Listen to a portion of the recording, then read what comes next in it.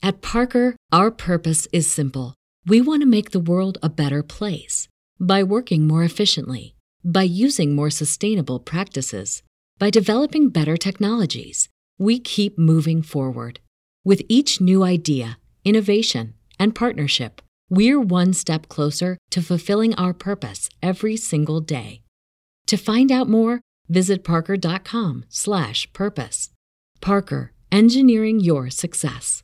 Brain fog, insomnia, moodiness, weight gain. Maybe you think they're just part of getting older, but MIDI Health understands that for women over 40, they can all connect to menopause. It's at the root of dozens of symptoms we experience, not just hot flashes. MIDI clinicians are menopause experts, offering safe, effective, FDA-approved solutions covered by insurance. 91% of MIDI patients get relief from symptoms within just 2 months. Book your virtual visit today at joinmidi.com.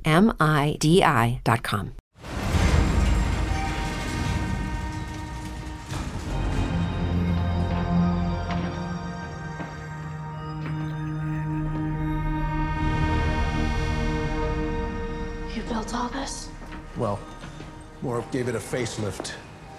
Do you know what an ICBM is? It stands for Intercontinental Ballistic Missile. It's a fancy bomb. We used to store them underground in these silos, but we haven't used this one in years. In fact, there's no bomb here at all. It's just a big old empty space. So we repurposed it to hold something much more powerful than a missile. You. And Tracy, morning. Morning, Doc. Morning. Yeah, you'll have to forgive the staring. You're a bit of a celebrity down here. I am? Oh, yeah? You kidding? You're bigger than Madonna to them. They've all given up their lives, their jobs, their families to come work on this program because they believe in the cause. They believe in you.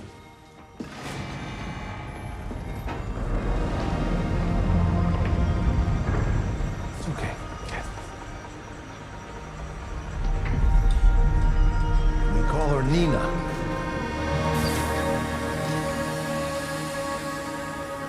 What is it? If we told you, it would have ruined the surprise.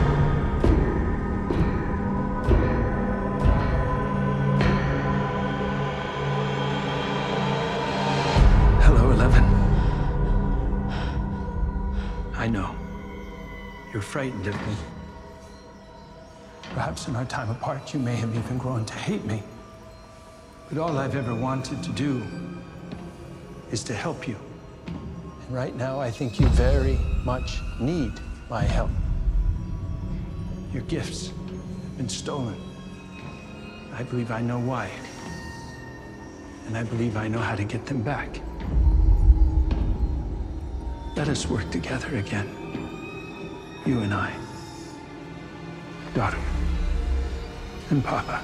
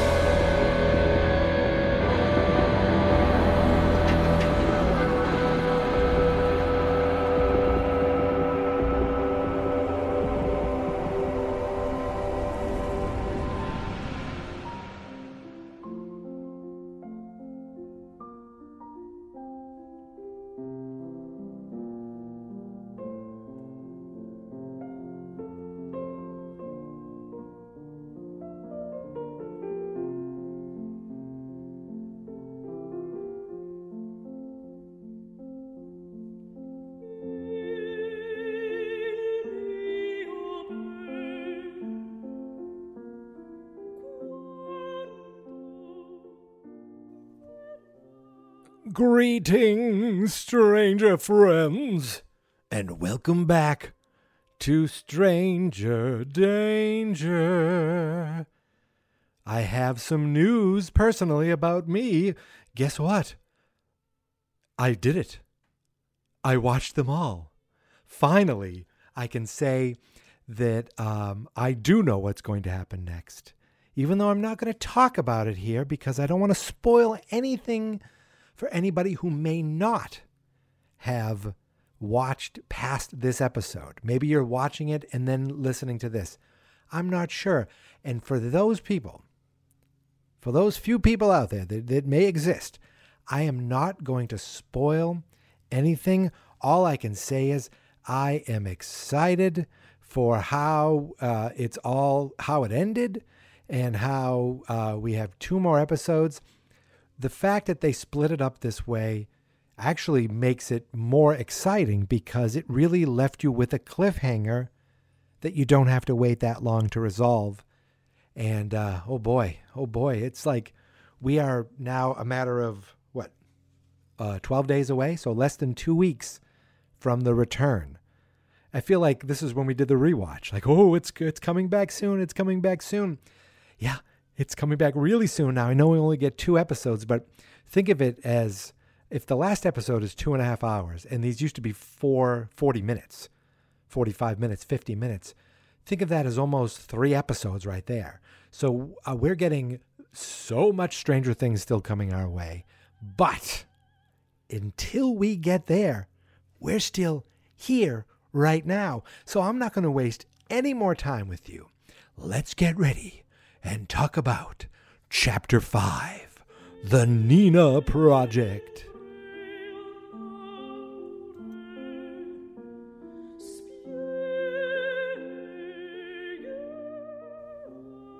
Our episode opens on an empty road in the middle of nowhere, where suddenly we see the pizza van.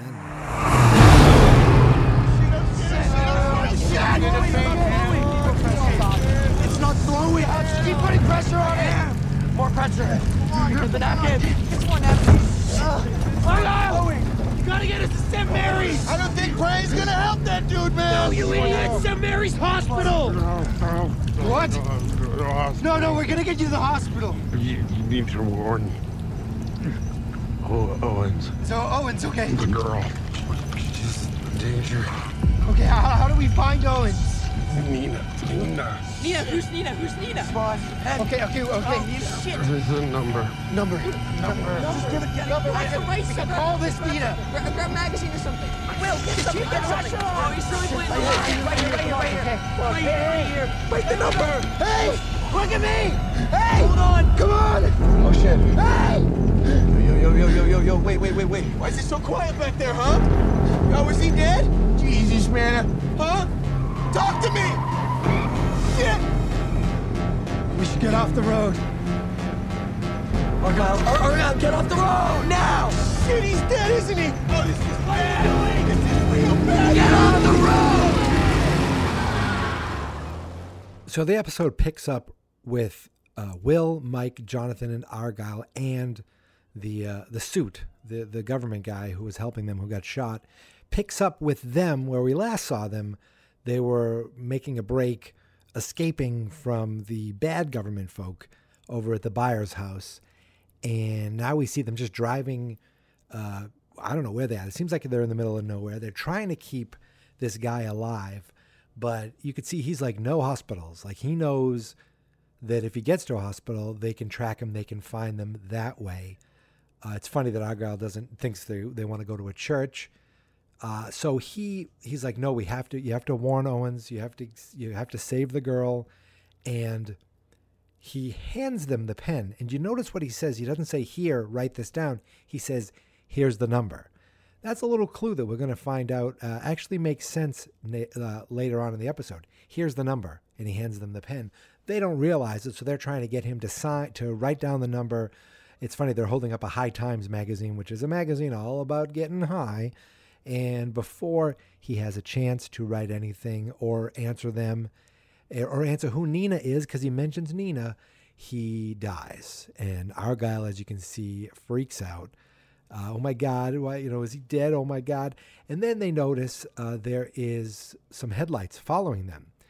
And they're like, Argyle, you got to get off the road. Get off the road. And he pulls quickly and turns down a dirt road, seemingly far enough away that, and I guess it's probably darker than it looks to us. So they were able to get away from whatever was following them. And that's assuming this car was actually following them.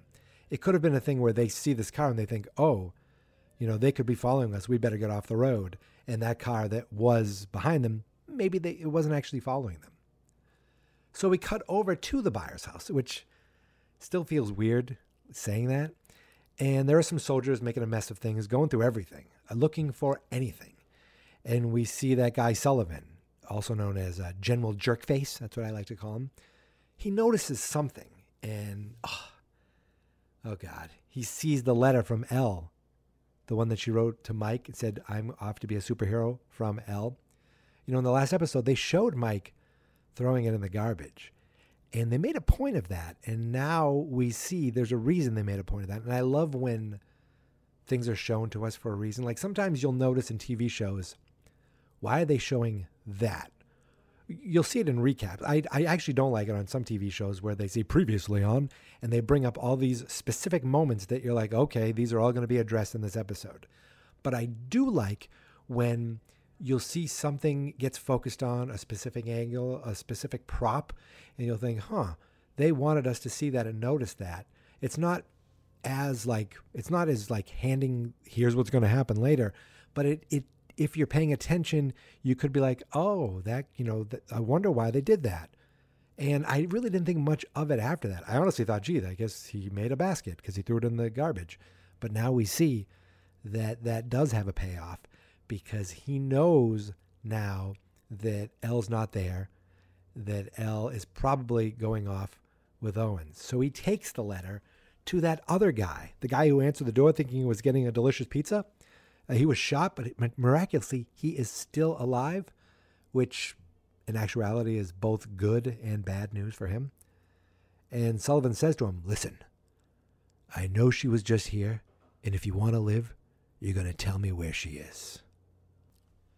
Didn't you expect the opening credits to happen right then and there? I thought we were going to hear the, but instead, we actually go and find out where she is. We jump over to Elle, who is asleep in the back of a car, but she's woken up when there's a bumpy road, and Owens is in the front seat. Someone else is driving, and he apologizes. He says, I apologize for the bumpy road. I would have it paved, but it would kind of ruin the whole top secret location thing. The car drives along in the desert, and we see the words 12 hours ago on the screen. So whatever's happening with Mike and Will and Jonathan and Argyle, or whatever's happening in Hawkins, this happened 12 hours before that. So what I guess that allows us to do is give Eleven all this time to do something to catch up to, because she's going to be there, you think, for a while, taking care of things. And that this 12 hours allows for her to do a lot of what we see in the next couple episodes. The car pulls up to a small concrete structure that's in the middle of nowhere. It's just some bricks, some concrete, and a door. Owens and Eleven get out of the car, and before they even have a chance to turn around, go inside, the car just takes off, drives off, leaves them there. Owens punches a code into the door, and that gets them inside. Once they get inside, they go into this metal elevator, and Owens is like, what, you didn't think we'd do all this out of a shed, did you? But he presses something, and boom, they go down, down, down, down. That's when you hear the audio from the beginning of this episode. Owens explains what the place is, how it used to be used for missiles, but it's been repurposed to house something more powerful, her. And there are workers there that are all kind of looking at them. And Owens makes a point to say, you're a bit of a celebrity here. Like all these people, they've given up their jobs, their lives, because they believe in the cause. They believe in you. And that sounds all great. It really does. Everything sounds really nice until they enter the room. Well, first we see this giant tank. And Owens says, we call her Nina. And okay, now we know why it's called the Nina Project. At first, I thought maybe it was going to be like another subject, a previous number, a previous child who was part of the whole Hawkins laboratory thing. But nope. It's just a tank. But that's not the problem here. The big thing is 11 asks, what is it?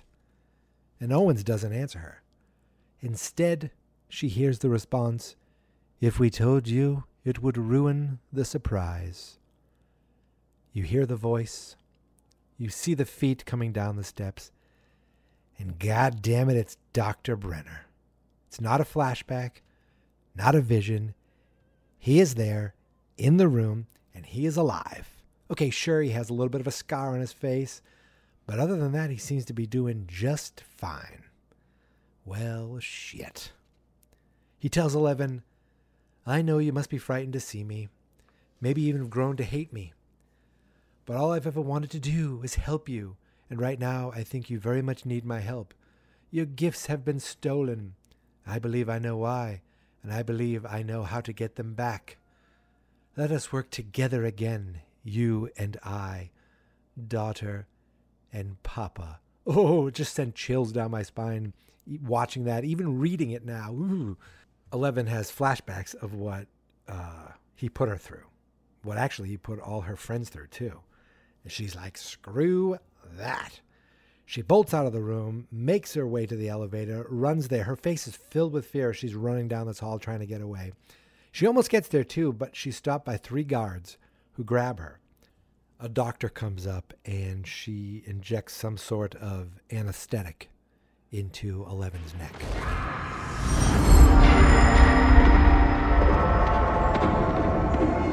The more you move, the more this is gonna hurt. Leave her. No. I'm sorry, 11. This is not how I wanted things to begin. But everything's going to be all right. You're home now. You're home.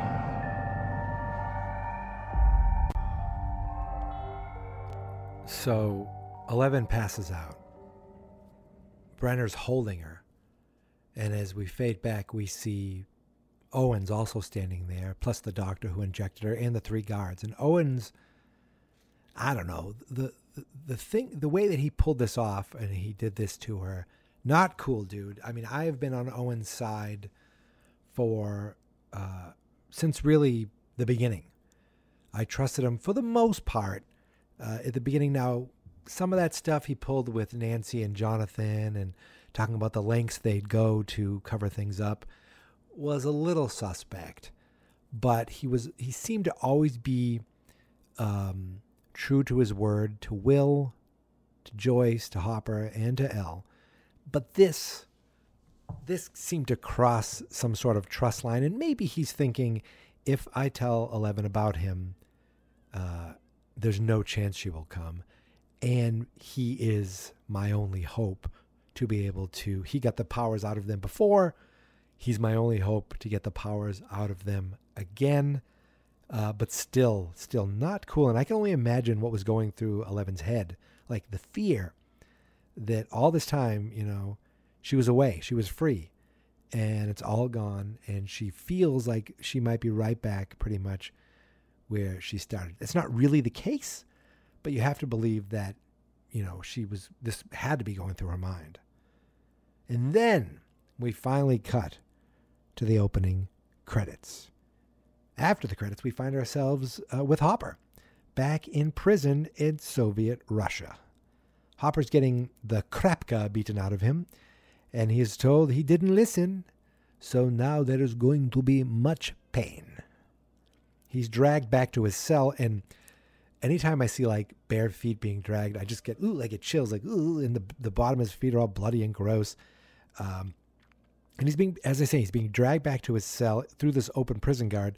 We focus for a few seconds on these big steel doors. Again, they don't focus on things for no reason. We talked about the letter in the trash. Now we're focusing on these big steel doors. And then we see this mace on the ground, a spiked ball on a chain, and it's laying on the snowy ground, but it's also covered in blood. So you know something goes on in that prison yard. Hopper's thrown back into his cell, only this time there's a new prisoner there with him. It could be worse, American. At least you have company.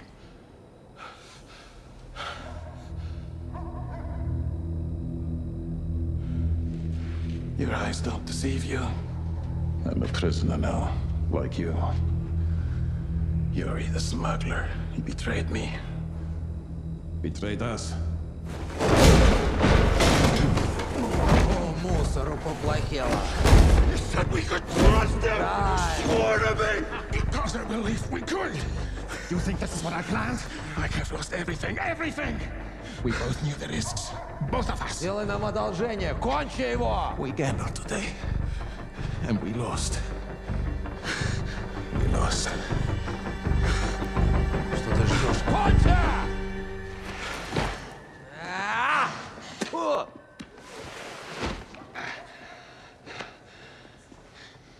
Joyce. What about Joyce? You heard a third voice in there, a guy just speaking Russian. That was another prisoner who just wanted Hopper to kill Enzo. He's like, get the pig. And he's going to get his. And then he was angry and upset when that didn't come to play. Hopper you could just the acting of David Harbour, you said we could trust him, like the look of desperation in his eyes. And now, realizing that the one plan that they had, their one chance, has slipped through their fingers. But of course, his next thought is, well, wait, what about Joyce?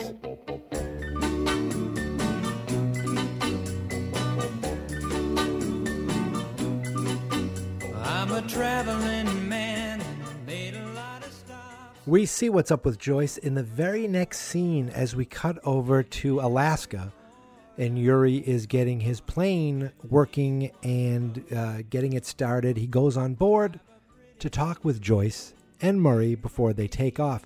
Oh, and Joyce and Murray are both tied up.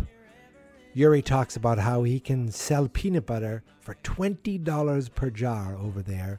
He'd get enough money to be able to buy a home and a pony for his daughter. He's one of those guys who probably thinks, you know what, I don't know these people. I don't have any connection to them. I'll do whatever I can to improve my situation, my family situation. And who cares who gets hurt along the way? A couple Americans? I mean, who cares? I can provide for my family. I mean, who cares who gets hurt along the way? And with that, they take to the not-so-friendly skies. Next stop, Russia.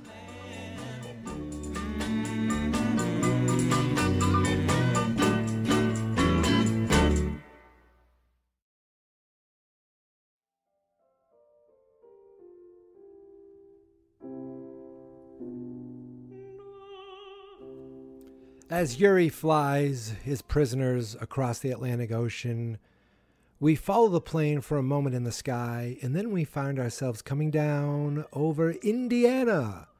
Hawkins, Indiana, to be exact. We're at a lake where we see two guys kind of just chilling out, fishing, listening to some tunes, enjoying a few cold ones. And they notice a door closing at a house nearby the water. One of them says, "When did Rick get out of jail?" The other guy looks at the house and is like, "Justice system is a goddamn joke." So that is Reefer Rick's house. And we both know Reefer Rick is not inside. However, now these guys think that Rick is out of jail. You can just imagine how news travels fast in a small town. Now inside the house, we see Eddie making SpaghettiOs. What do kids say when they're hungry at noon? Uh-oh, SpaghettiOs. What do kids say when they pick up a spoon? Uh-oh, SpaghettiOs. If there is one food that I can think of as a kid that reminds me of lunch, being a kid and going to my grandparents' house, it has to be SpaghettiOs. Sometimes with the little meatballs, well, you know they weren't great meatballs, but they were also delicious. Sometimes you get them with little hot dogs inside. It just feels like that was such a staple of maybe you're home for a day off, or you have a sick day and you need lunch, and you have a giant can of basically tomato soup with little pasta rings in it. I can taste it right now, and it just, SpaghettiOs. It just makes me think of being a kid. And right now, that's all Eddie has in his uncle's house to cook up. So he makes some, and while he's eating, he picks up his walkie-talkie, tries to reach Dustin, who is asleep back at the Wheeler house along with everyone else. Nancy ends up answering the call, and he's like, Wheeler, hey, can you maybe get me some food? You don't want me venturing out on my own, and maybe a 6-pack. He's like, I know drinking, is probably stupid right now, but it really would help. But she's quickly to say she has to call him back because she notices an empty couch. She quickly wakes up Dustin, who's like, whoa, what? He was on Mac's watch. But it turns out he dozed off for an hour. They run upstairs quickly together, and Max appears to be fine. She's at the kitchen table with Holly. She's coloring, and Holly is busy playing with her light bright. There's a funny little exchange, actually, with Dustin and Mr. Wheeler, and you can tell that Mr. Wheeler gets annoyed by the kids, and probably mostly Dustin, but it's also kind of like playful in the way like, oh, you kids annoy me. At least that's how Dustin sees it. And, you could see Mr. Wheeler doesn't actually get angry at him. He just complains to them. And it's almost like a fun banter between them. And Dustin's like, oh, his mother's like, you're always welcome. And he's like, thank you. And he starts taking all these pancakes right in front of Mr. Wheeler. But meanwhile, Nancy goes over to Max, who looks like she's drawing things that she saw when she was in Vecna's trance. Hey. You okay? Just couldn't sleep. People kept blasting music in my ears for some reason. But Holly let me borrow some of her crayons. We've been having a fun morning, right, Holly? Mm-hmm. Is this what you saw last night? I mean, it's supposed to be. I thought it'd be easier to draw it out than to explain it, but not so much. Is that? It was like they were on display or something. And then there was this red fog everywhere. It was like a dream, a nightmare. Do you think Vecna's just trying to scare you? With Billy, yeah. But when I made it here, I don't know, something was different. He seemed surprised, almost. Like he didn't want me there. Maybe you infiltrated his mind. He invaded your mind, right? Is it that big of a leap to suggest you somehow wound up in his? Like Freddy Krueger's boiler room. Freddy Krueger? He's a super burned up dude with razors for fingers, and he kills you in your dreams. Dustin, seriously?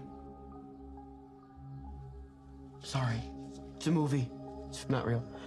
Just think about it. What if you somehow unlocked a back door to Vecna's world? Like, maybe the answer we're looking for is somewhere in this incredibly vague drawing. God, we need Will. Yeah, no shit. But I tried them again this morning, and it's the same busy signal. Is this a window? Yeah. Stained glass with roses. Yeah. See, I'm not so terrible after all. Yeah, well, it helps that I've seen it before. Nancy starts taking the various drawings. They're all kind of separate little pieces of things. And she starts folding them and overlapping them and kind of making some sort of one design, one figure, one image from them. She takes a marker and she starts tracing on the outside of the image that she's created. You see her adding walls, adding windows. It's pieces of a house. Not just any house. She lays the door right at the front of the image, and we see a flashback of the Creel family entering this house. It's Victor Creel's house. So now we know. We knew already that Vecna was connected to the Creels in some way because of what Vecna did to the Creel family. But now we know that there's something very specific about the Creel house that is related to all of this. So Nancy was like, come on, let's go. It's like, Dustin's like, where are you going? She goes, I'm going to go wake everyone else up. I love that they're getting everyone involved.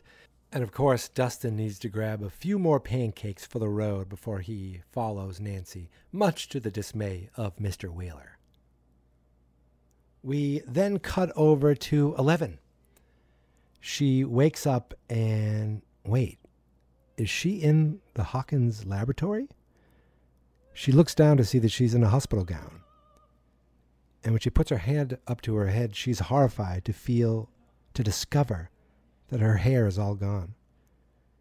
She leaves the room that she's in and makes her way down this long hallway and into the Rainbow Room. She sees other children playing with various different things, and then she's greeted by what appears to be an orderly. Well, well. Look who finally decided to join us. Someone's a sleepyhead this morning. Where am I? I guess you're still not quite awake, huh? Am I in Hawkins?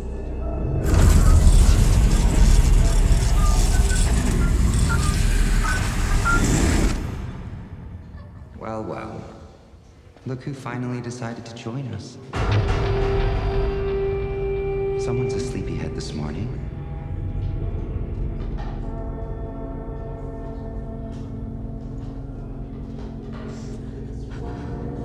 Don't go too far, sleepyhead. Lessons begin promptly at 10.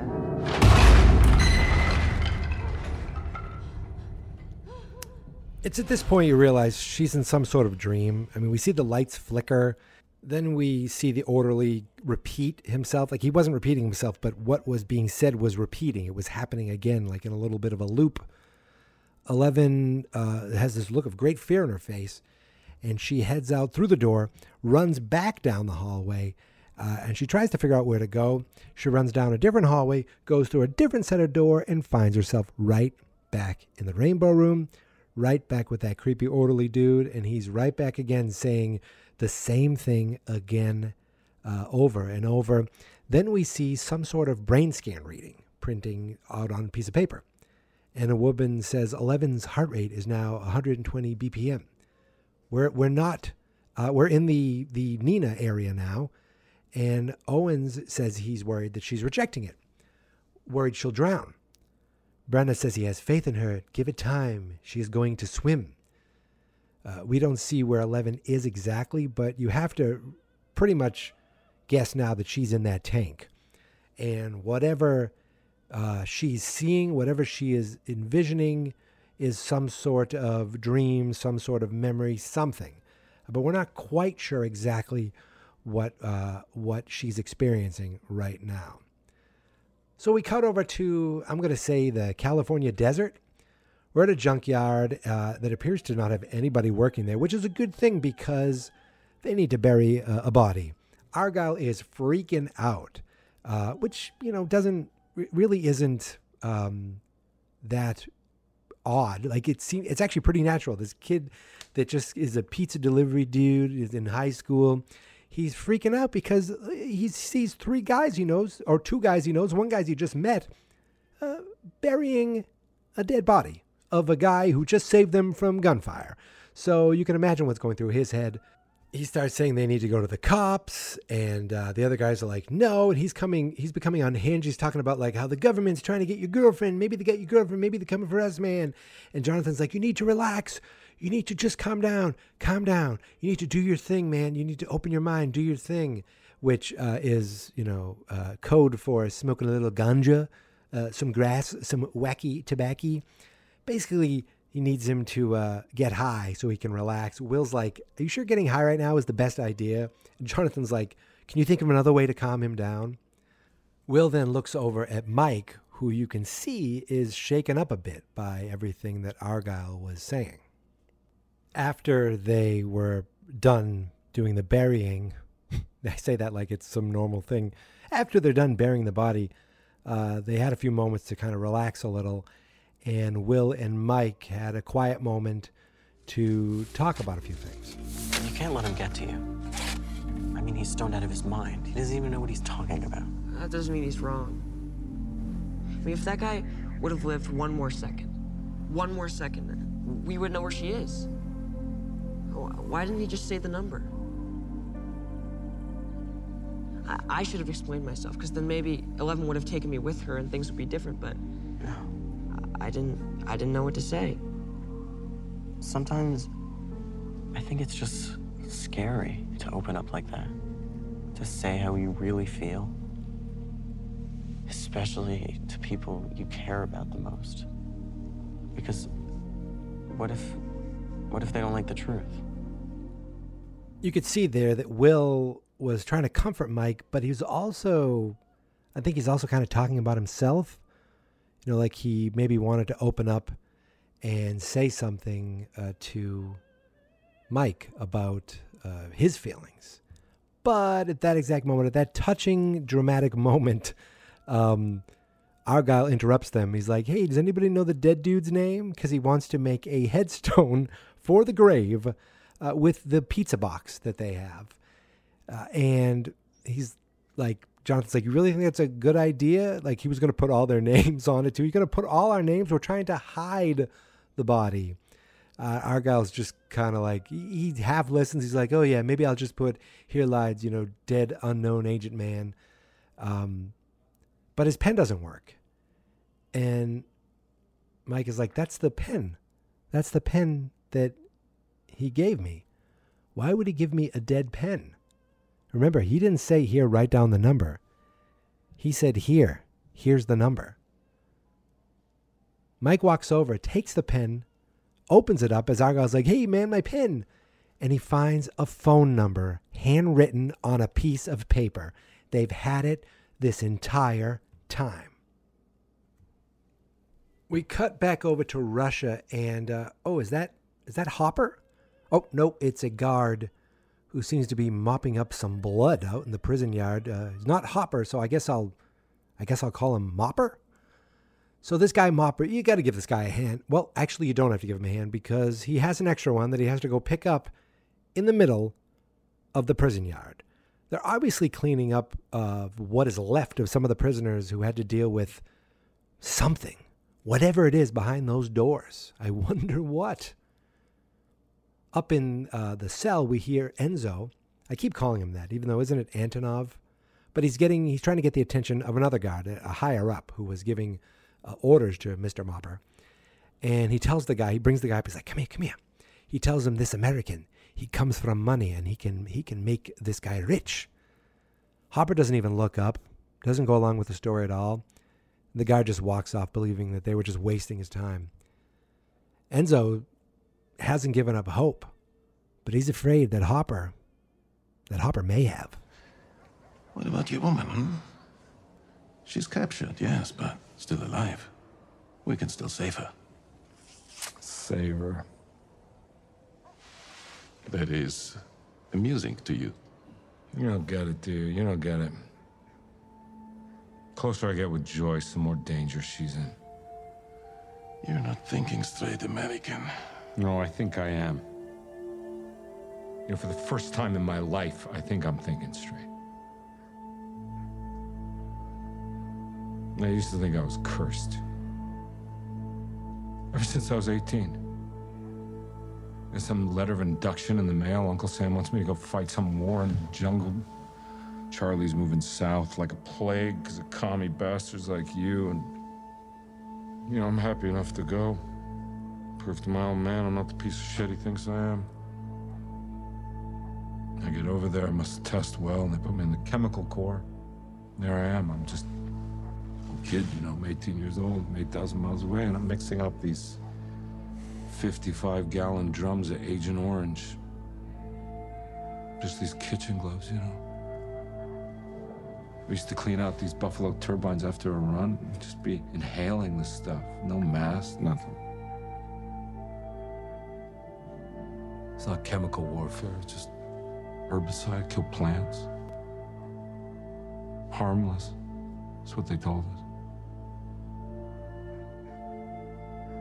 And then I got back to real life, and these guys I worked with, the ones that made it back, they started trying to get back to normal, having families, and then things started going wrong.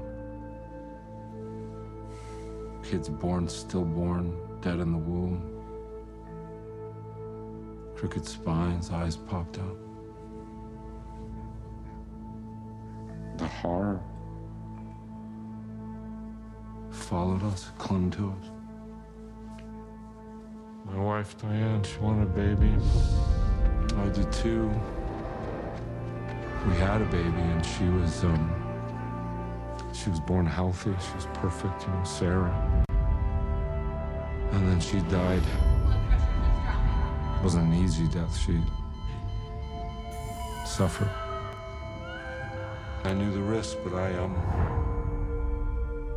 hid them. And then Diane left me. She didn't blame me, but not with words. After that, I just hid myself in drugs and alcohol. And then people started coming into my life. This girl Elle and Joyce just happened, and I told myself they needed me. But that wasn't true. That's a lie. They didn't need me. I needed them. I needed them. You were right what you said last night. I knew the risks. Breaking out of here, but I did it anyway. The minute I sent for Joyce, the minute I sent for her, I sentenced her to death. Just like I did with Sarah.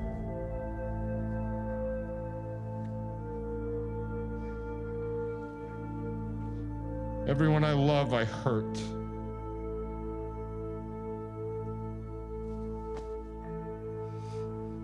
See, I was wrong this whole time. I wasn't cursed.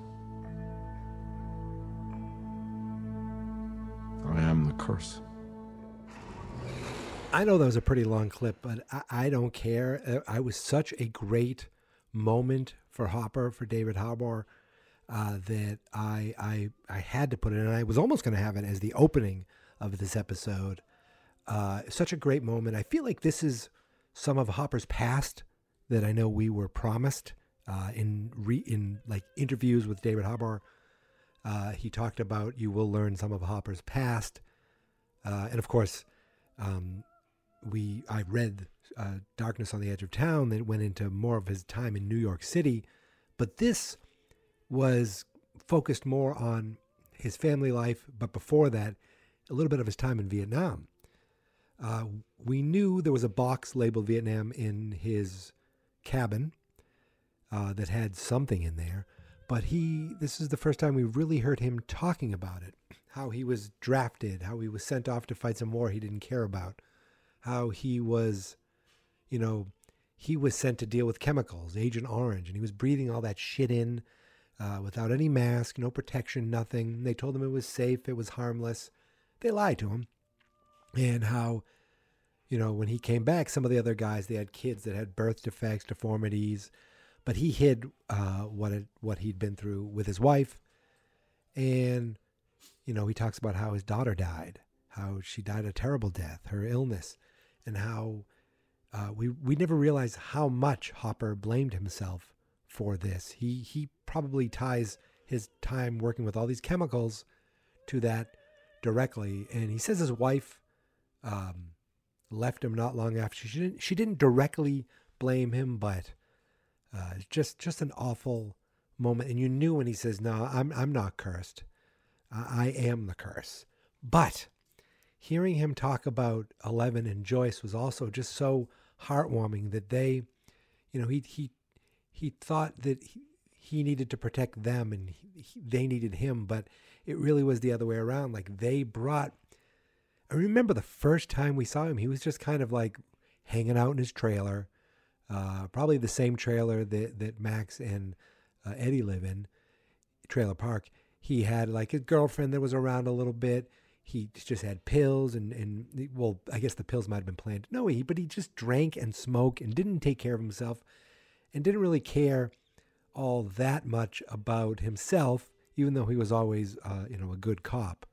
And the metamorphosis, the change that this character has had personally, with relationships with other people has been great and great for him. But now it's like, now things feel hopeless. And Enzo says, he's heard the rumors of a monster, because then you hear the banging of something behind those steel doors after he has his talk. And Enzo, I keep calling him Enzo, he says, I'm not sure if you're cursed or not, but I know you're right about one thing. We are going to die in here. Man, my Russian accent is perfect.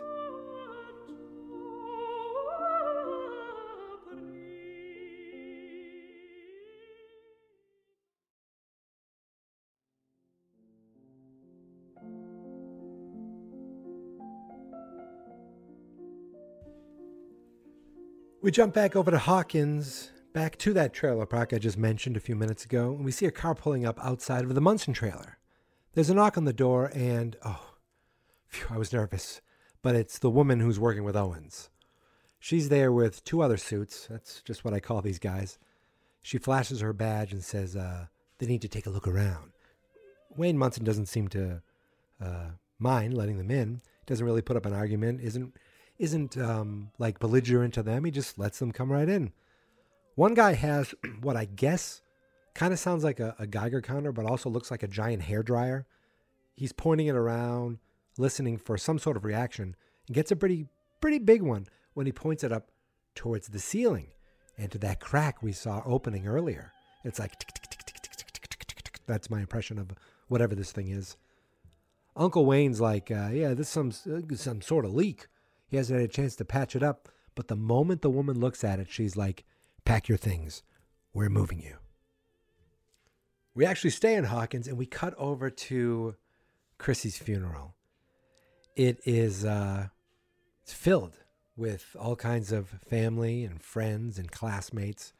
And her mom is talking about how she's saying many different things, but she goes on to say how Chrissy is angry that the monster that did this to her is still out there. But I can't help, when I look at this woman, I can't help but think the mental abuse that it seems like she put Chrissy through while her dad just sat there and did nothing. That's my guess based on her face all sewed up, his face all sewed up in the dream world, and the mother always talking about, we've got to take your uniform out so you can fit. I feel like this woman is a bit of a two-face. But that being said, I'm sure she is really sad that her daughter is, really dead. So as I said, the church is filled with all kinds of family, friends, classmates, including those basketball bros. And one of those guys, Patrick, seems to be distracted by, oh gosh, it's the ticking of a clock. You can sing along if you want.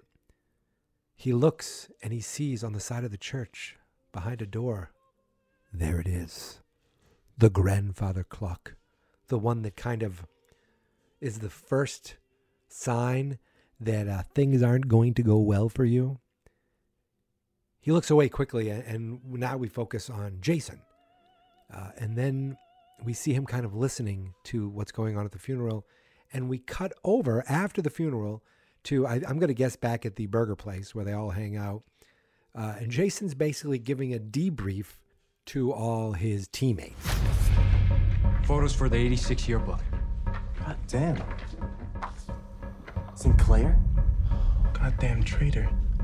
Only reason he'd lead us to a dead end. The Hellfire Club. They're hiding Eddie. Maybe we should bring all this to the cops. The cops who think Chrissy's a drug dealer? Who are letting this psycho go around killing people? I'm just saying, what if this cult is doing shit to us? Doing what? They already know we're after them. What if they cursed us or some shit? Patrick thinks he's cursed. Hey! None of this is funny. Look, I don't believe in that supernatural crap, all right? But this cult is dangerous. We have to be smart about this. I made a list. Everywhere these freaks have been seen. We divide and conquer. Check them out one by one. Smoke them out. You should add Reefer Rick's house to this. What? Reefer Rick. He's Eddie's supplier. He's supposed to be in prison, but someone spotted him back in his house. Now my parents are freaking out and shit. It's probably nothing. I don't know. No, that's good. That's good. No stones unturned. I told you word gets around fast in a small town. One person sees, they think Reefer Rick is home. Next thing you know, the whole neighborhood knows, the whole town knows. And now Jason knows. So they show a photo of the 86 yearbook. He got his hands on it a little early. They see Lucas is in the Hellfire Club, and they think he's a traitor. But did you notice Patrick was like, maybe we should go to the cops. He's worried they might be cursed. Some of the kids laugh at him, but you can see he's apprehensive about this because just a little while ago, he saw this clock inside this church. So he's already thinking, uh-oh, they may have gotten to me. The Hellfire Club may have cursed me. But then you see another guy bring up Reefer Rick, and Jason's like, no, that's good, that's good. And he adds them to this list they already have of every place these freaks hang out. And, that's not good. We then cut over to the Wheeler Wheels of the Wheelermobile coming to a stop, and all our friends getting out, Max, Nancy, Lucas, Robin, Dustin, and Steve, and facing the Creel house. Oh, yikes. What are they doing there? I mean, what exactly are we supposed to be looking for in this shithole? We're not sure. We just know this house is important to Vecna. Because Max saw it in Vecna's red soup mind world? Basically. Right. Maybe he holds a clue to where Vecna is, why he's back, why he killed the Creels, and how to stop him before he comes back for Max. We don't think he's in here. Do we? Guess we'll find out. Hey. So it's all boarded up, and they take the nails out, they knock, there's a big board, they drop it down so they can actually see the door. And when they do see the door with the rose stained glass on it, Max, you could see the look on her face, and we hear Vecna, but it's really just kind of a memory in Max's head, which makes sense. I mean, wouldn't you have some sort of like PTSD about this just horrific experience? I would. The door's locked though, and so it's like, Max, what are you doing here? Like, that's what she hears. But the door's locked, and did Steve really say maybe we should knock? I thought that was pretty funny, but Robin's like, no, it's okay. And she holds up a brick and says, I found a key. They throw the brick right through the window, smashes through and lands in the foyer or whatever you'd call this house, which again is right from the trailer. I like seeing these little moments where I go, oh, I recognize that. Steve puts his hand into the door and unlocks it from the inside. The lights don't work, but they all have flashlights. Well, except Steve. It's kind of a funny moment where he's like, hey, why don't I know about this? And Dustin's like, must I tell you? Must you know everything? It's in my bag. So Steve takes a flashlight out of the bag, and Dustin leaves his bag on the floor with his walkie-talkie. Just leaves it there. And Max walks over, and she's like, you guys see this, right? She sees a grandfather clock. Wait, not a grandfather clock, the grandfather clock. The clock. Robin gets up close to it, and she's like, I mean, it's just a clock, right? Steve ponders whether Vecna could be a clockmaker. It's a comment that Dustin could not ignore making fun of. At that point, they break up into teams of two, and they go exploring in the house as we see this little light fixture seemingly light up and come to life out of nowhere. They break up into teams of Robin and Nancy, Lucas and Max, and Steve and Dustin. Did I just sigh? No, it's not that I just sighed. It's just that Steve and Dustin are always together, which is exactly what happened in the episode. Steve kind of gave a sigh, and Dustin's like, did you sigh? It's like, it's just we're always together. We're always teamed up, which is hilarious because they are. We jump over the Atlantic Ocean. Yuri is in his airplane flying along, enjoying some peanut butter, while Murray and Joyce are sitting there tied up. Murray's yelling after him because he needs to make a tinkle. I apologize for my coarse language. He's yelling. He's like, he really has to go to the bathroom. And Joyce realizes that he can't hear them. He can't hear them at all. So she, because she's a woman of action, knocks over a bunch of peanut butter. Thank God they still use glass jars. And her plan is to get some of the glass, cut themselves out of their ropes, and then have Murray take out Yuri. Don't knock him out, just, because they need someone to fly, but just subdue him. Murray's hesitant, but Joyce, calling back to his karate talk, is like, I'm sorry, isn't black the highest color? Yes, it's just what? I've never fought in a real-world scenario, okay? I've only sparred with the other students. How old? It doesn't go younger than 13. 13? But Jeremiah is 16, almost. His birthday is next month, and Jeremiah is a ferocious fighter, lightning fast, very skilled. And I beat him that one time. And certainly Yuri is not trained or skilled like Jeremiah. So yes, you're right. I can defeat Yuri, absolutely. Thank you for talking it through. I feel much better now. Such a great moment. First, it reminds me of that old Seinfeld episode where Kramer was in a karate class with children. But at least with Murray, it's teenagers. It's at least not younger than 13. And Jeremiah seems like he's a big kid. He's almost 16. And I love that instead of this being like Murray cowering because he's only fought these kids, it actually boosts his confidence. He's like, wait a second. Jeremiah is he has all this skill, and there's no way Yuri has that. He's ferocious. Yes, I can defeat Yuri. He's like, thank you so much for giving me the confidence and talking this through with me. He's more confident. And now Joyce, who had this whole plan in mind, she's like, okay. You can see she's even less confident. So we see the plane flying still. It takes a long time to get to Russia. And we cut back over to the Nina Project, but more specifically into Eleven's mind. She's still running and still finding the Rainbow Room behind every door she tries. She looks like she's lost hope and is on the verge of tears. And then she's snapped back into the Rainbow Room again, and once again this creepy orderly guy is speaking with her and saying the same thing. Hello, sleepyhead. And she grabs a chair at this point, and she gets up very close into the security camera in the corner, and she yells, "Stop this and let me out."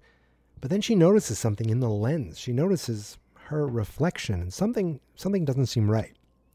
She gets down, and she walks over to this giant mirror. And who does she see in the reflection? Herself, but a younger, much smaller version of herself. Smaller than the 11 we saw in the first season of Stranger Things. So we know that whatever this is, it's pretty well before the events of the first Stranger Things. And right as she's starting to kind of figure out what's going on and trying to put the pieces together, out of nowhere, she hears the voice of Dr. Brenner.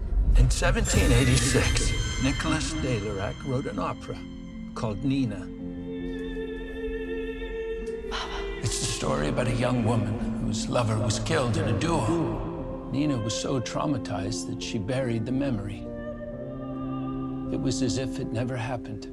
Every day she would return to the train station to await her lover's return, a return that would never be. If only Nina could know the truth. This isn't real. No, but it once was. The memory. Very good. How? Never mind how. Let me out. I want out! I'm sorry, Levin. You'll have to find your own way out. Leave your train station. Stop waiting. Focus. Listen. Remember. I don't understand! So Brenner explains to her this opera called Nina, and it's about a person who had a suppressed a terrible memory to the point where it didn't even happen in her life. And the way that he says that, you're thinking, okay, this is very much talking about Eleven, who suppressed a memory that she does not quite remember happening in her life. And yet, I'm pretty sure we saw that memory at the beginning of this season. I wish when Brenna, she's like, this is a memory. He's like, yes. How? It's not important how. I'm like, oh, no, I'd like to know right now how this is happening. But he doesn't tell her. He just tells her that, you need to focus, listen, remember. But now Eleven knows that she is, whatever she's doing, she's in this dream, this memory, because of what Brenner and Owens are doing. So I feel like that should give her at least a little comfort as to what she's experiencing. But it's so real that I'm sure it's still very, very scary. And whatever is happening, this is the memory that she's reliving. And once again, we see that orderly telling her that, he's saying the same thing to her. And then he tells her that training is starting soon and she's going to do great. Brenner, then in the memory, comes in to greet them all. And I'm pretty sure that sound is from 11, Are You Listening? Where he says, good morning, children. Good morning, Papa. And they all line up. And 11, she's the small version. She's the small child in the memory. But what we see, and what I think she sees, is the older, current version of her. She gets in line with all the other kids. I think she's like, okay, I guess I need to see this through. Now, back outside of the memory, in the lab area, Brenner mentions to Owens that things are going good and she is swimming now. Owens said good because he just got off the phone with Stinson and they don't have much time.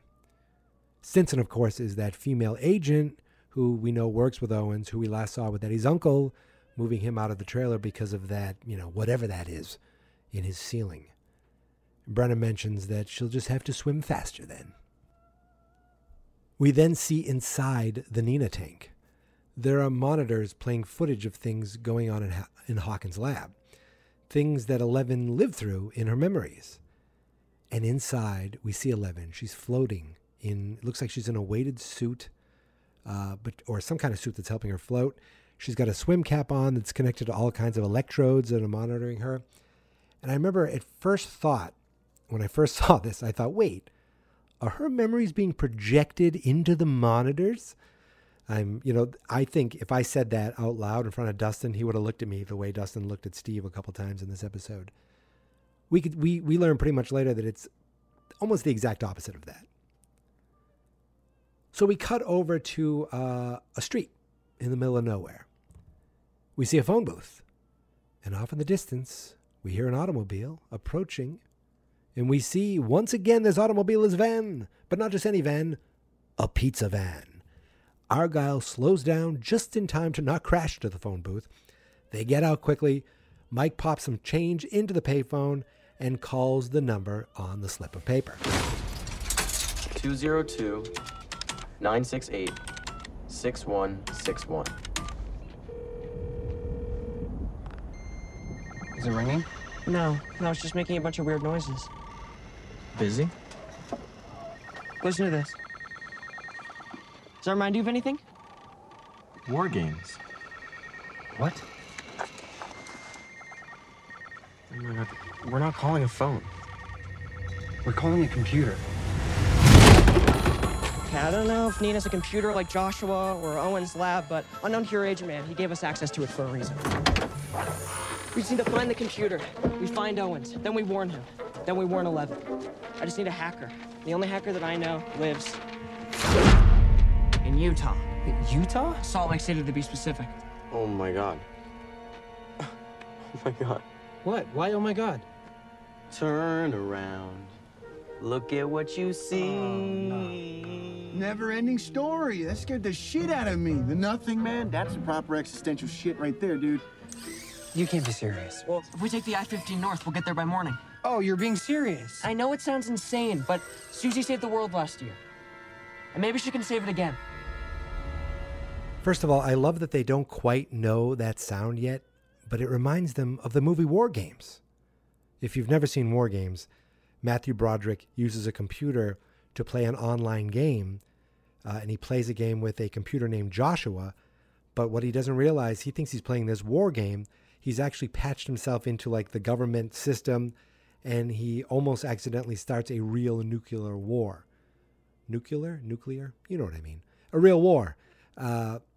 So because of their knowledge of movies, they know they're not calling a phone. They're calling a computer. They're probably about 7 or 8 years away from really being more familiar with that sound before logging into AOL. You younger listeners out there, you probably haven't even heard that sound except in TV or movies. With your Wi-Fi and your high-speed internet, you have no idea what it was like for us Gen Xers to go online, have to dial into a specific phone number, clog up your phone just to be online, and then it went really, really, really slow. I love that. But you know what I also love? They actually gave us a phone number. 202-968-6161. Sounds like another real phone number to me. Why don't we give it a call?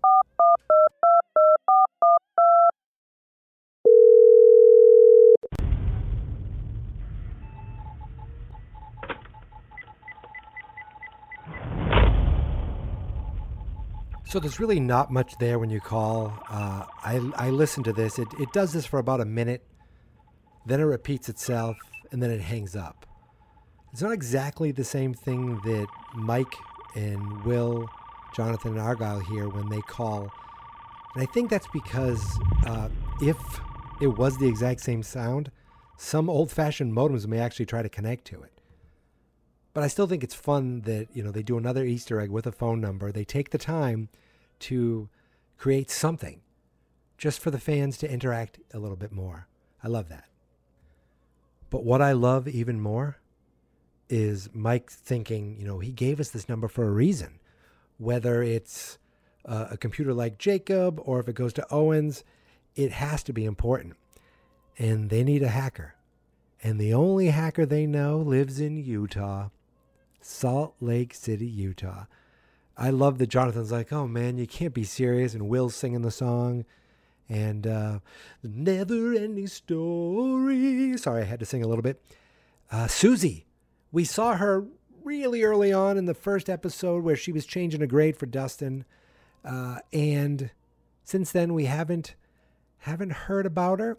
But now she's here, and perhaps she can save the world again. I love that she is being brought into the fold, and she is giving some sort of mission that could help the greater good. I love that we're getting Susie involved again.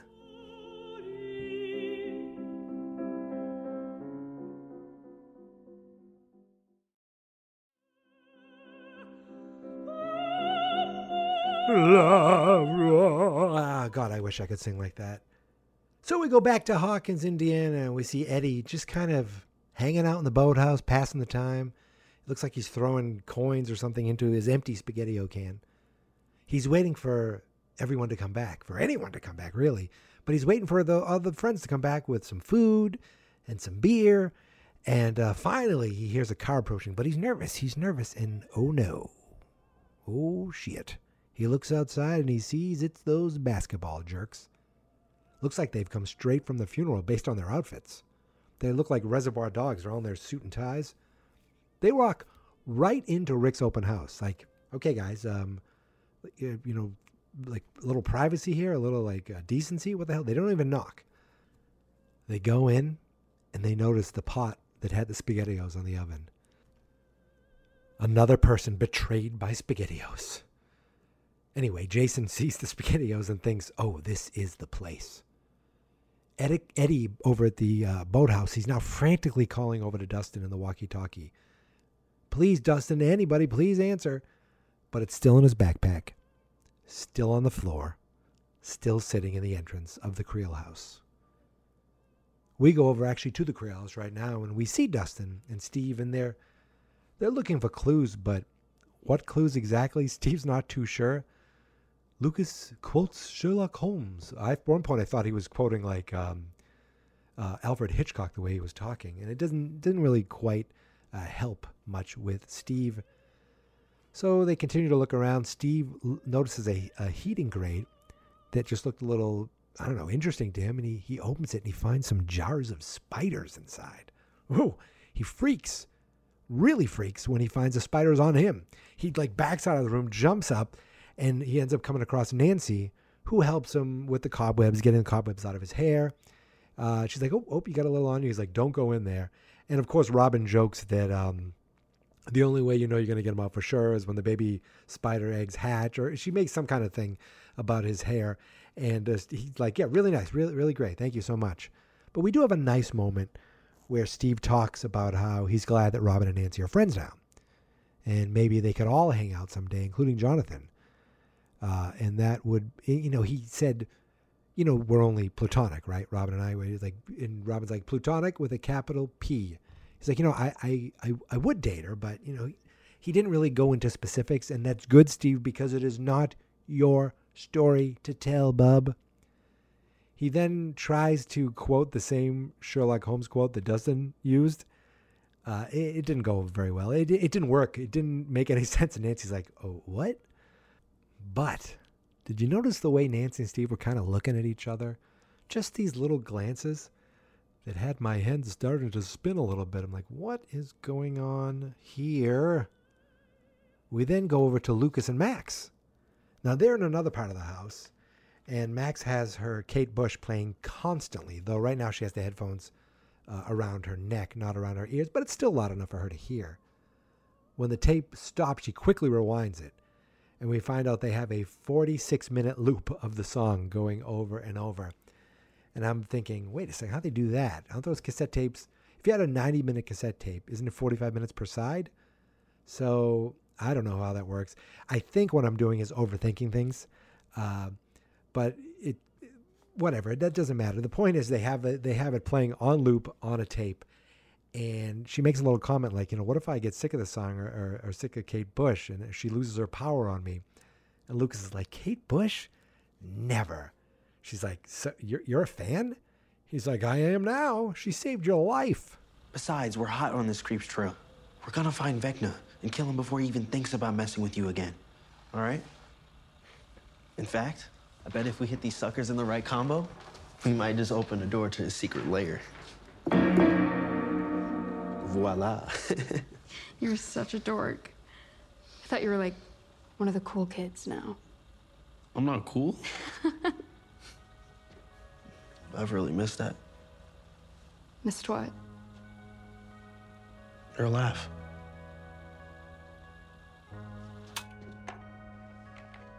Well done. Work your magic, Kate.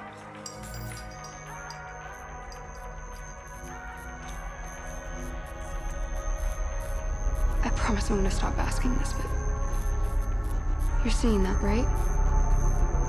Yeah.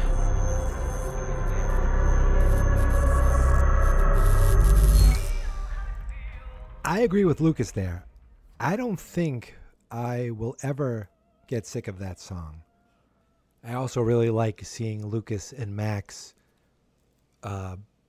being friendly, being happy around each other again, smiling, laughing.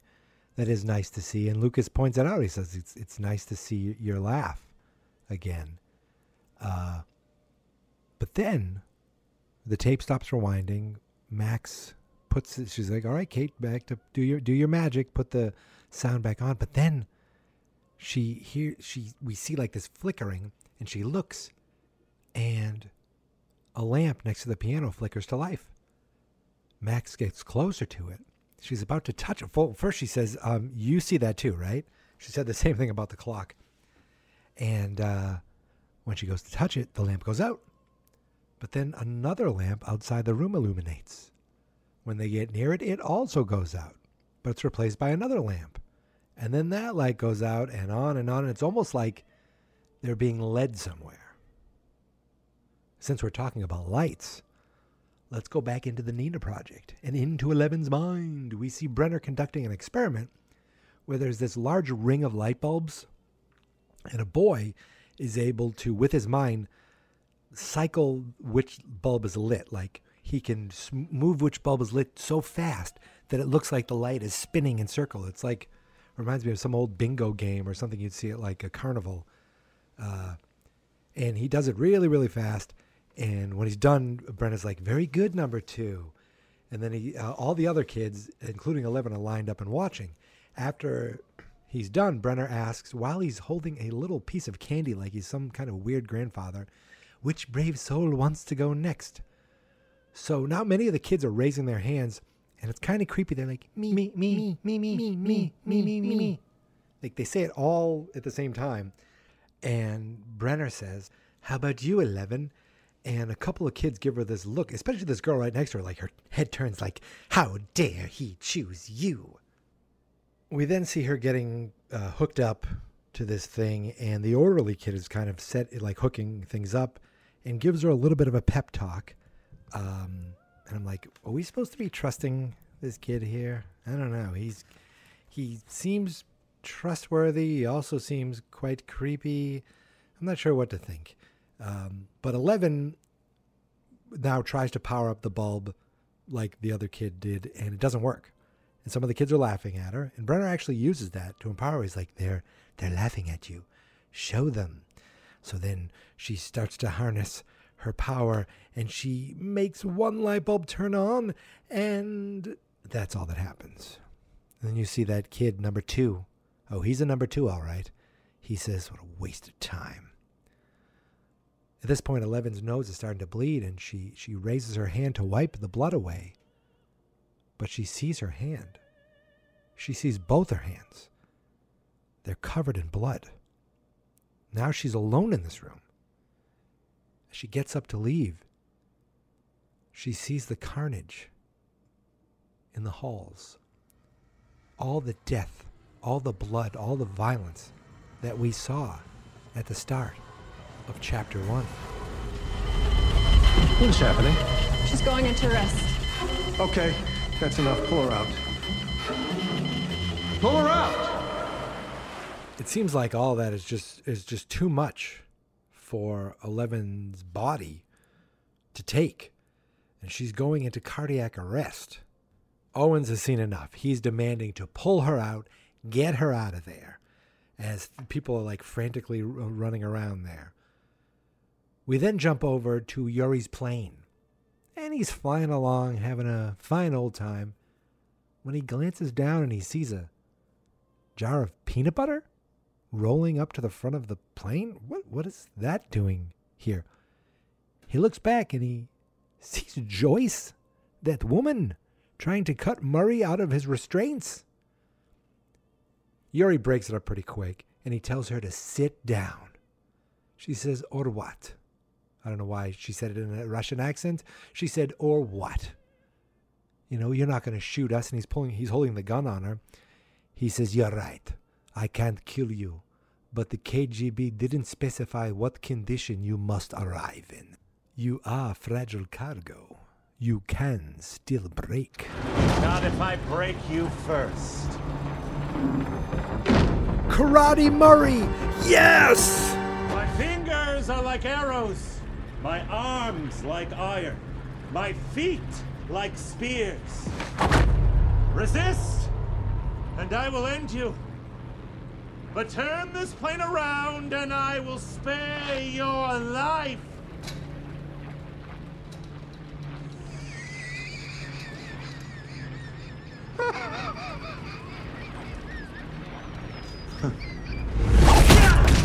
You know how many times Murray's probably been laughed at in his life?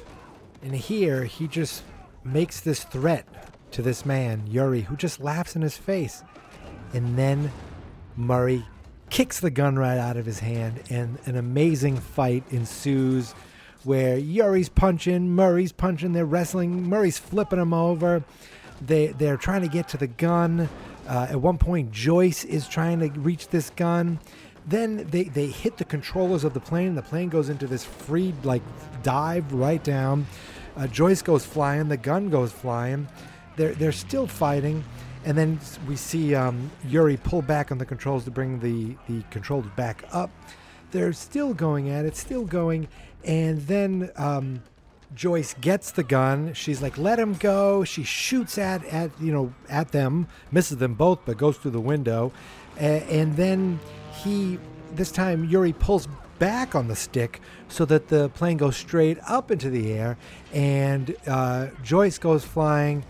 Yuri gets to the gun. He grabs the gun. At this point, then Murray kicks it out of his hand. My fingers are like arrows. My arms like iron. My feet like spears. He did it. He defeated Yuri and knocked him out. Oh, wait. He knocked him out. What did you do? What? I said don't knock him out!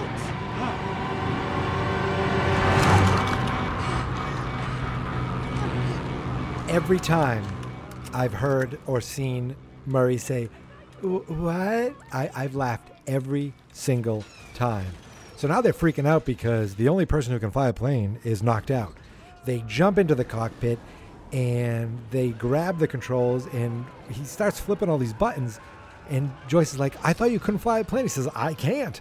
Whatever he does, it seems to overblow the motor, and it just shuts off.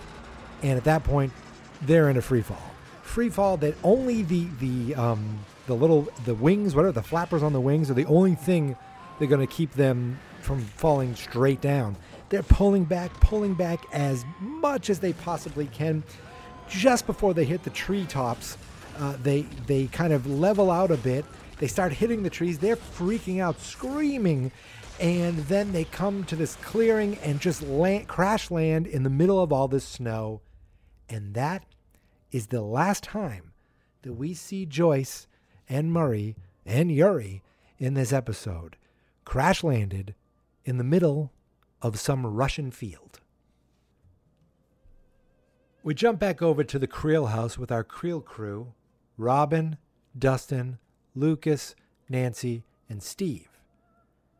They're standing below this chandelier that is flickering. It's coming on and they're all looking at it. And Nancy starts talking about the Christmas lights. It's like the Christmas lights. The Christmas lights. When Will was in the Upside Down, the lights came to life. Vecna's here. In this house. Just on the other side. I think he just left the room. Did he hear us? Can he see us? Headphones. Wait. Everyone, turn off your flashlights. Spread out. We're not gonna be able to see if we turn off our flashlights. Jesus Christ. Two things I want to mention there. Number one, Robin is like Christmas lights because she doesn't know everything they've been through. Nancy explains it to her, and Lucas is like, Vecna's here. And when the lights went out, the first thing that Lucas thought of was Max. He's like, headphones. Like, he is constantly worried about her and thinking about her. And I love that. But I also love, goddamn Nancy is so smart. The first thing she says is, everyone turn the flashlights off. And Steve's like, huh? What are we going to do with the flashlights off? But you realize now they can use the flashlights to track Vecna throughout the house. So wherever the flashlights turn on by themselves, you know there's some sort of presence on the Upside Down. We've made this connection that lights are or can be triggered or are triggered on our plane of existence when something is present in the Upside Down, when something is nearby. I love that. So Robin finds him first. She's like, I got him over here. They go to her, but then the light goes out. Then Steve's like, I got him. And they go to him. And he's like, I think he's moving. And they start walking, and they all start following together upstairs. They go up the stairs, and then his light goes out. But they're like, oh, now what? But Max says, wait. She finds the attic door. She opens it, and there's a light up in the attic. This is the moment in the movie or the story or the real life or the TV show where I say, well, guys, look at the time. I have to go. My mom is making SpaghettiOs tonight, and I need to get home. Anyway, good luck with Vecna. Let me know how it goes. I'll see you. All right? I'll see you tomorrow at school. But instead, they all go upstairs. Except Dustin's like, wait, what if it's a trap? It doesn't seem to stop any of them, including him, from all going up into the attic.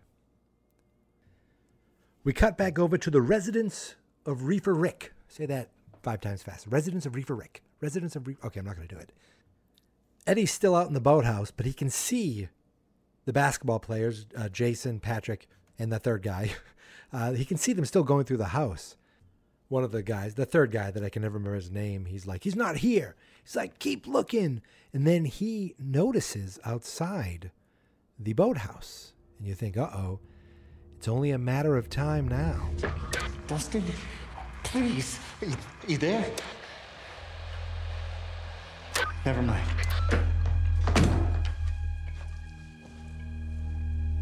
Eddie realizes he's not getting anywhere trying to call Dustin, so he sees the boat, and he has an idea. Inside the house, Patrick hears the tolling of the grandfather clock. Come with me. Jason grabs him and says, come with me. They kick open the boathouse door, and there's no boat there. Out in the lake, we see Eddie paddling, trying to quietly get away, but they see him. Holy shit. Hey, freak! Where do you think you're going? Shit.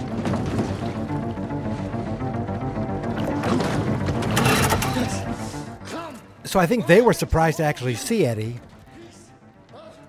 And now Eddie's freaking out because he sees them. He's trying the engine now. He doesn't care about being quiet. He's pulling it. He's pulling it. Nothing happens. And so he's like, screw it. I just got to keep rowing. So he's rowing along with his one tiny oar. And Jason and Patrick, I don't know if they're on the Hawk and Swim team, but they should be because they are flying after him.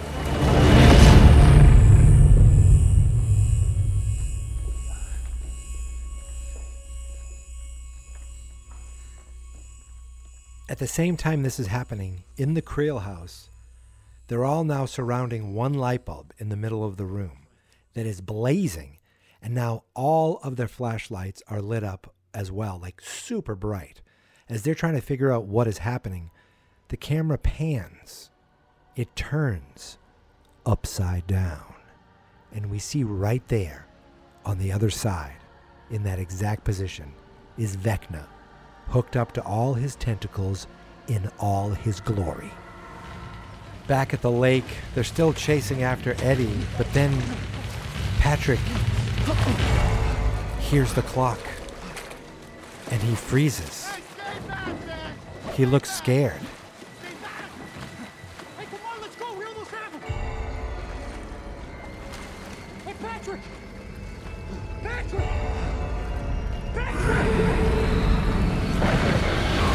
And Patrick is pulled below. Hey, Patrick! I think we know what's coming. Patrick! Patrick is shot out of the water and thrust into the air. We've seen this before, but it's different this time. The sight of that has Eddie fall out of the boat. He's seen this before, and he is freaking out. Jason is looking on in complete shock.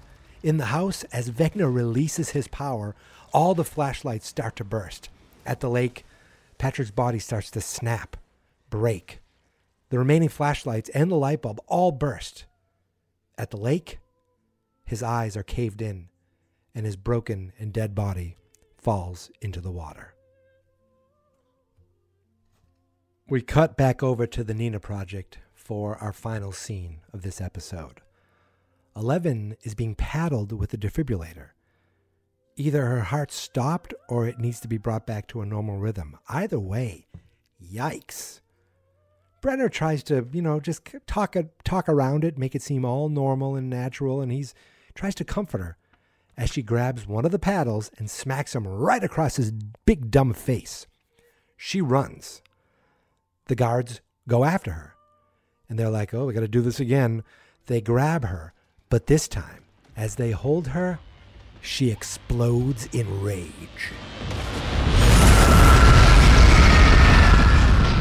Light bulbs explode like fireworks. All the guards go flying up against the wall, smashed up against the wall. It seems as if 11 has her powers back, or at least is starting to get her powers back. Remarkable. There he is, Brenner, wiping a little blood from his lip, looking on in awe of what he just saw. 11, she does not want to be around him. Stay away. Even though she told him to stay away, he continues to approach, to make his way right up to her. I said stay away! She tries to use her powers on him, but it doesn't work. You didn't think it would be that easy, did you? I don't understand. I do. As he approaches her, the door behind her, the exit, actually opens. As if to say, 11, you can go. You can leave. We're not keeping you captive here. But if you want to save your friends, if you want to save the world, you have to trust me. He puts out his hand to her. She turns, looks at the exit, then turns back to him. Papa. Daughter. And puts her hand in his hand. They turn and make their way back to the Nina Project as the door behind her closes and the episode ends. They don't seem too concerned with the guards who are either concussed or dead.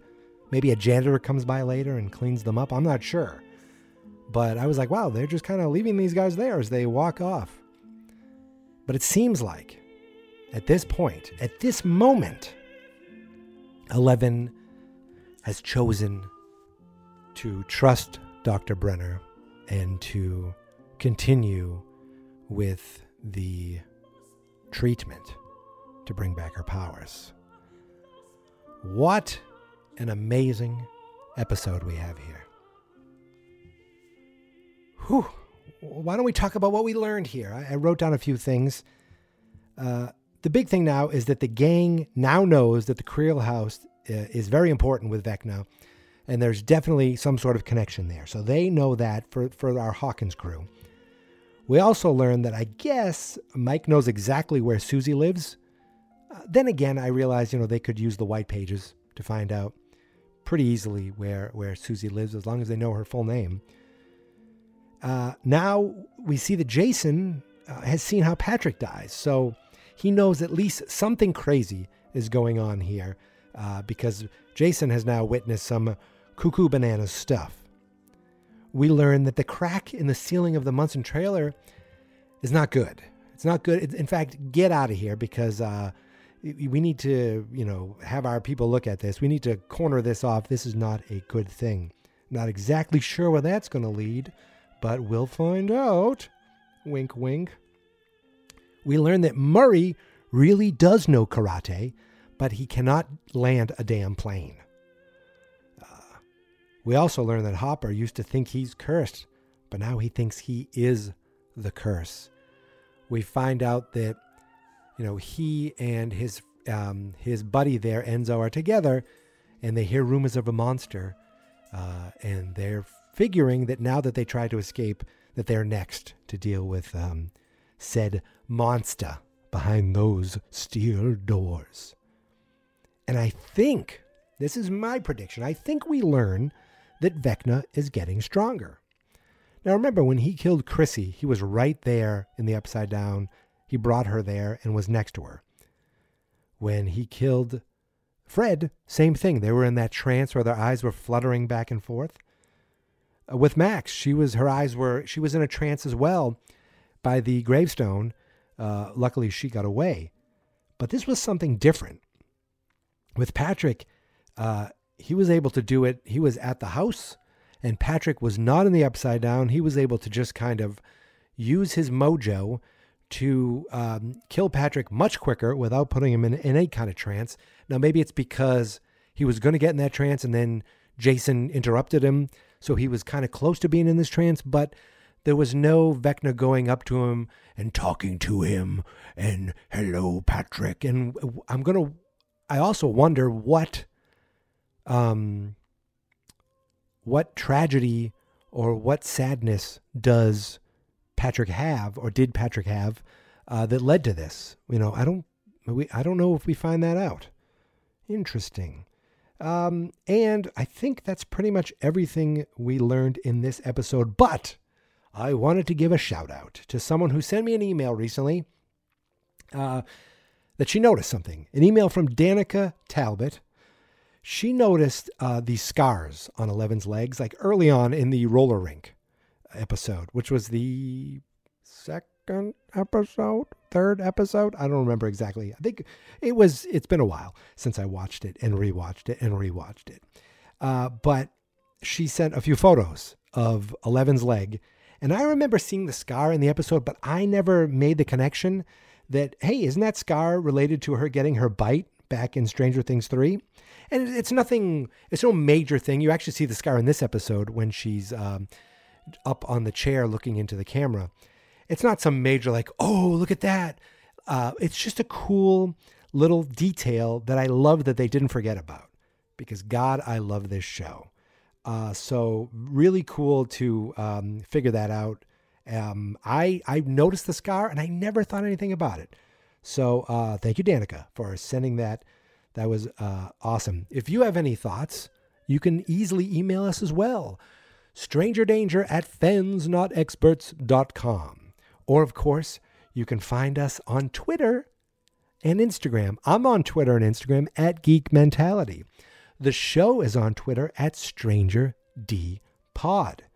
And, of course, everything we do, every podcast I do, every episode of Stranger Danger, from the full episodes to the bonus episodes to the rewatch episodes to the book club, can be found at fansnotexperts.com/strangerdanger or at strangerdangerpodcast.com. So I think that's it. I think we're getting closer. We're getting closer to catching up. I really hope that we can get all 7 episodes up before July 1st, because I know we'll be focusing on something else once that day comes. Getting ready for fireworks, right? Yeah, right.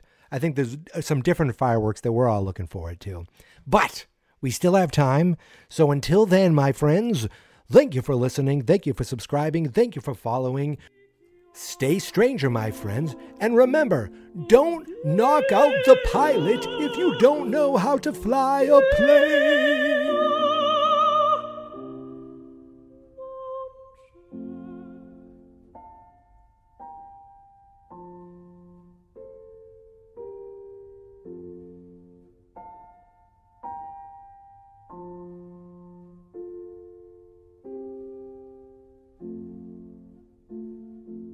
Fans Not Experts.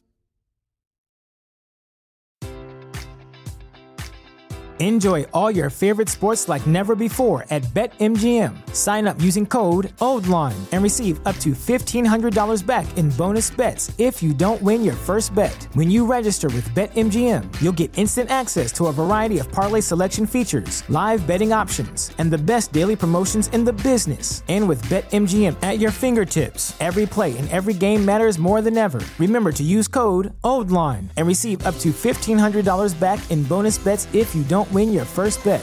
BetMGM and GameSense remind you to play responsibly. See BetMGM.com for terms. 21 plus only. Maryland only. New customer offer. Subject to eligibility requirements. Rewards are non-withdrawable bonus bets that expire in 7 days. Please play responsibly. For help, visit mdgamblinghelp.org or call 1-800-GAMBLER in partnership with MGM National Harbor. Promotional offer not available in Washington, D.C. At Parker, our purpose is simple. We want to make the world a better place by working more efficiently, By using more sustainable practices, by developing better technologies, we keep moving forward. With each new idea, innovation, and partnership, we're one step closer to fulfilling our purpose every single day. To find out more, visit parker.com/purpose. Parker, engineering your success.